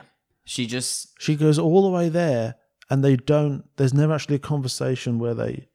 Yeah, they don't have actual real people conversations about solutions or problems. Like, she doesn't explain what the problem is, and he doesn't explain what the problem is. The film doesn't allow them to have that explanation. And it doesn't feel like she changes in order to... She doesn't change to get good at surfing. She doesn't need to meaningfully change. She gets taught by Luke Wilson, but that's a relationship in which she is still dominant. Also, why is her son's name Angelo? Yeah, I don't know. Just a weird name to choose for the son of a woman named Jackie. Yeah, maybe it was the dad's idea. We'll never know. We really won't. She's presented as being like right to control Raymond in the way that she does, and there's no conflict there. She doesn't have to. She doesn't show Brenton like a new side of herself. She just proves him wrong by learning surfing. She doesn't show anyone a new side of herself. Like, even at the end when she's scattering the ashes and she knows how to surf now, we're still not shown any growth from her character. Because Helen Hunt's performance doesn't change in any scene in the film. I do not think she has chemistry with Brenton. I think Brenton has the ability to have chemistry with most people, but Helen Hunt does not have the ability to be charismatic with him. Yeah, and that's the and same she thing won't let him do anything. Like if Helen Hunt isn't there, Brenton is either he's alone, staring out of the ocean, or just telling exposition to his nameless friends. Yes. And that one, the scene where her and Luke Wilson and the driver are at Santa Monica Pier and they hide behind the pole because Brenton's on the other side talking to his friends. Yeah. And then they lean around the side of the pole in what would classically be a nice comedic shot in a comedy film. Yeah. It's just creepy. Like, really creepy. Yeah. It's not funny. It's not what mother-son relationships... Well, that's not true. Not like you can have a film about a mother who is an overbearing mother, and her son's decided that he doesn't want to go to university anymore. He wants to be a surfer, so she comes to California to follow him. And then you have comedic things take place where she's learning to surf to try and be cool, like all this sort of stuff. But it's not this. Yeah, the what it is he wants, or what he's trying to do. Like, does he want to just? If he decided he wanted to be a professional surfer instead of being a writer, which his mum had always wanted, that would be a little bit clearer, and that would give more motivation for her to go and do the surfing thing. Instead of like, no, he still very much wants to be a writer. This is just his hobby that one time he said, oh, you could never do that. Yeah. And she gives up her whole life in order to do it. Yeah. Let's just chalk it down to. And Brenton really wanted this. He went for it. He really wanted to read for it, because he's not the way Helen Hunt wrote him on the page, because he's like a sort of cerebral, pasty, indoorsy New York kid. Yes. I don't know how she got that character to being a surfer, but yeah, how you think that character is going to now become a surfer, without it being Brenton. Yeah. Like, Brenton is obviously a surfer. I mean, just look at him. Yes. But I think Brenton really wanted to be in this, and I think he's, Well, you would if Helen Hunt is making a movie. If Helen Hunt and Luke Wilson are making the surf movie, and you've got the chance to audition for said movie, you go like hell to the fucking yes. Yeah. At the end of it, Helen Hunt's character is, she's basically like just sort of walking off into the future. Who knows what happens? In one of these interviews, they say, "Oh, what do you think? What happens to Jackie after that point? Like, what's her? What do you think she does next?" And Helen Hunt, like, can't even come up with a guess. She says, "Well, I'm not sure. I only wrote it up to that point, so." He can't even in the moment, in front of an audience, like, just guess something, which to me just portrays, like, it's not a three-dimensional character living in her mind that you can play forward. I'm like, well, I know this character quite well, having played them and written them and directed this movie. Mm-hmm. I guess they'd probably do this or that. So I thought that was telling. On Wikipedia, it doesn't say what budget the film was made with, as most films do, but it says that the box office made $6,489. Brutal. Look, it wasn't great, and that's all. It wasn't one great. Person's fault in particular. It's the decision for the romance to spring out of the pissing incident. It's to make her be really high during the emotional climax. It's to make her treat every other character as worthless. Yeah, including her son, and face no comeuppance for that. Nothing bad happens to her. Nothing bad happens to her. I think losing the job is good. Physical injury and losing the job and that sort of stuff are her comeuppance. I think that's what Helen Hunt believes. Yeah, is the but losing the job is coded as being going to be good for this character because it's going to let her move on. And I think like the indignity of falling off the surfboard is meant to be a big thing as well, but like no one sees that happen, and she doesn't pay any social cost for that. No, she pays no cost. It's a film without. I don't think there are redeeming qualities in the film. There's some redeeming cast members too. There's definitely several actually redeeming cast members. I think Zayas, the driver, would be the perfect choice for that role in this as a comedy film. So would Luke Wilson as a surfing instructor. Yeah, it is actually all like the casting of it is great. And Brenton would be great if this was a comedy film as well. Like Brenton's role as a sheltered son who wants to be a surfer would be so great if this was a comedy. Yeah, there's. Structurally, there's actually very little stakes attached to whether or not she gets good at surfing. it shouldn't even be about her surfing. For the film she's written, it should have nothing to do with her surfing. Given how much screen time the surfing takes up, you'd think it is a film where you've got to win a surf competition to protect the town from the oil tycoon that's going to buy the beach or something. It's not.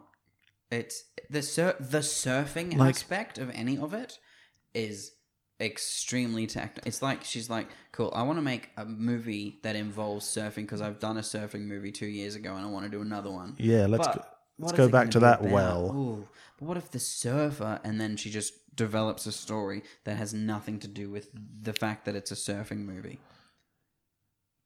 Yeah. And Look, making a movie's hard. I've never done it. But I still feel like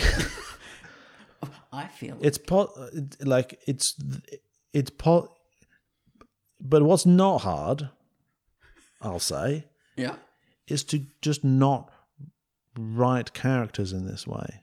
I think I'm not saying I'm not saying it's easy to make, an amazing film. It's very difficult and complicated, but the bones of it, the structure of just what your character is like and what they go through, I feel like that is a much simpler aspect of a film to get right. And it's something that it amazes me that someone who's worked in film their entire life. That's what gets me. If someone has had such a long career, how they then go to make a film that doesn't work on a fundamental level of everything. Like, I understand that writing and directing and acting, etc., are all very different disciplines, but come on. But you I mean, well, see, that's the thing. Come on. If you work in a hospital and you're a nurse, you're a trained nurse in a hospital, and then the administrator isn't there one day, you'd have still had some sort of knowledge of what this person does to know where this file would be located if you needed to find it. Yeah, I guess. You've got a rough idea of what they do. Exactly. You know this person's job. You would understand that this person has a job and it's necessary. Well, or maybe we actually wouldn't, but we'd think we would, and that's the problem. Maybe this is the reason why Brenton's not famous yet. I don't think it is, because I don't think anybody saw this movie. No, I don't think this moved the needle in any direction. I did not know this film existed until we started talking about Brenton. Me neither. And when we stop talking about Brenton, even when we do our next episode of this thing, I'm not going to think about this film again. Yeah. Because for me, it doesn't affect Brenton's career at all. No. It's great that he got to do a film. It's an unhappy entry. Yes. In a genre of films of white actresses about this age. Yep. Doing films that always kind of like the subtext of which is your life isn't over. Yeah. And you can still experience either adventure or sexuality or something else. Uh-huh. Even though you're middle-aged and also you're a normal person with whose life is boring. Mm-hmm. You none of those things are obstacles to you having an experience that someone could make a movie out of.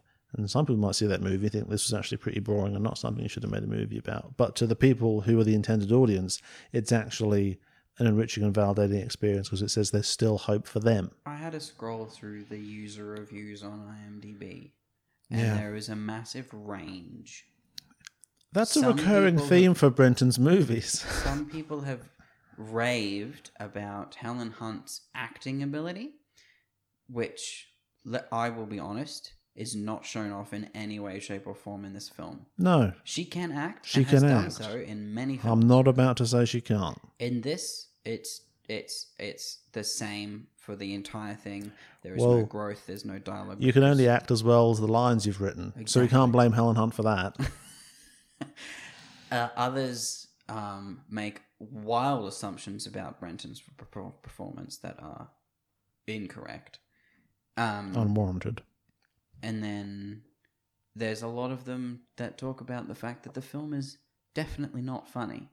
And then several that say it's hilarious when it's funny. Yeah. But I think part of it is the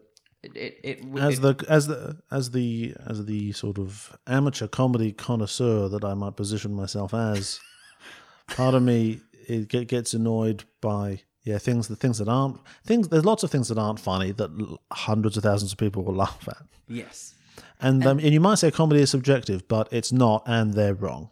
See, the thing is, there are a lot of things that aren't funny that people laugh at that you can look at and be like, yes, I know why you think that's funny, and that's great. Yeah, good for you. This is not one of those things. There's ways you can get a laugh out of people, but that doesn't mean you should be doing it. True. Like, for me, the third Hangover movie. Love it. It's terrible, and I hate it. We'll defend it till the day I die. Make 3 more, yes, please. Exactly. You enjoyed it, and a lot of people enjoyed it. That's my fine. trash, as I like to But call I it. think it's shit. This is shit. And no one should think it's funny. Yeah, Sorry, but Helen. I'm not sorry, Helen. our decisions of what is and isn't shit is just, it's not these are just ever widening and shrinking rings and of pools of ripples in the water. Are we allowed, to stop now? just spitballing, to not rank this one? And Why would we not do that? because I don't want to put something that happened so far into his career right down the bottom. Isaac, you have to respect the process, okay? And that's what Brenton would ask of us. It So, is. as people may know, we don't score these films. We rank them. Yeah, we do. This is a ranking podcast, mostly about our ranking favourites. stuff. Oh, you know what we didn't do on Maleficent? What did we do? We didn't last say weekend? which of Brenton's characters would win in a fight. Oh, So we also rank them from most favourite to least favourite, and then we also decide which of all the characters Brenton has played would win in a fight against all the others. So this is the 7th movie going on the list. Do you think this movie is better or worse than Maleficent? worse. Oculus, The Signal, Worse. Save Your Legs, Worse. Blue Lagoon. I want to say worse. I think I think Blue Lagoon is a stronger film than Yeah, this, same. personally. Because there are moments in that with a little bit of comedy. Yeah, it's uneven, but it's more focused, and it's got It also more, doesn't lie about anything that it is. and it's got much more soul to it. That is There's true. something soulless. There's a nobody's home aspect to the soul of this film and Blue Lagoon is fun. yeah. You can watch Blue Lagoon and have a It good is time. fun. It doesn't feel like you're sitting there forcing yourself to finish a film. God, yeah. Charge Over You. I think this is better than Charge Over You. What do I think? See, because Charge Over You did inspire a similar moral distaste in me due to its Christian. Yes. But But it's inefficient Christian messaging. this film doesn't try to preach anything. Actually. Well, I think it does. I think it is, but it's doing it in a more oblique way. But it is preaching a certain way of approaching the world, which is less explicitly harmful, but more insidious. Well, maybe this is a worse film than Charge Over You, simply for the fact that more people have seen this film than have seen. So Charge its Over You. influence. Its influence has done more damage. It's a terrible way to look at something. No, this is better than Charge Over You.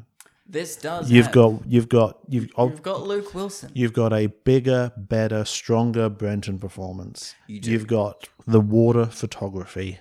You have Surfing Brenton. You've got Surfing Brenton. What are we saying? Obviously, this is better than Charge Over You. But there's some scenes that, I think if we were ranking it this scene by scene, the worst scene would be from this. Definitely, without There's a doubt. there's scene. Yeah, I used to have a brother. but I now don't. Are you? Are you saying your brother died? I'm not it's saying. written as though he doesn't want to say it, but he started talking and now he can't not finish the sentence. I used to, Are you saying your have a- brother's dead? I'm saying. I'm not saying that I do have a brother. I don't. Now. I don't. I But do. what I do know not about what I don't have I don't is that my brother, have a who's not now here, is and also where I don't. brother. Leave me alone. Just one surf, go surfing. What Still you could holding say, his book. What happened to your brother? He died. Imagine that. Imagine that. You have any siblings? No. My brother died. Yeah, I've got one sister. Why was yeah. that left until the middle of the film? As though It's it a was- reveal, Isaac. It's a reveal that suddenly makes everything else click into place. You know how it's so... the massive, Because as we know, parents are only ever uncomfortably overbearing in response to terrible grief. Not because they're just shitty people like we all are. I have a sister and I had a younger brother that died. How hard is that? I have a half sister. Oh yeah, he makes a big meal out of that as well. Actually, I don't think.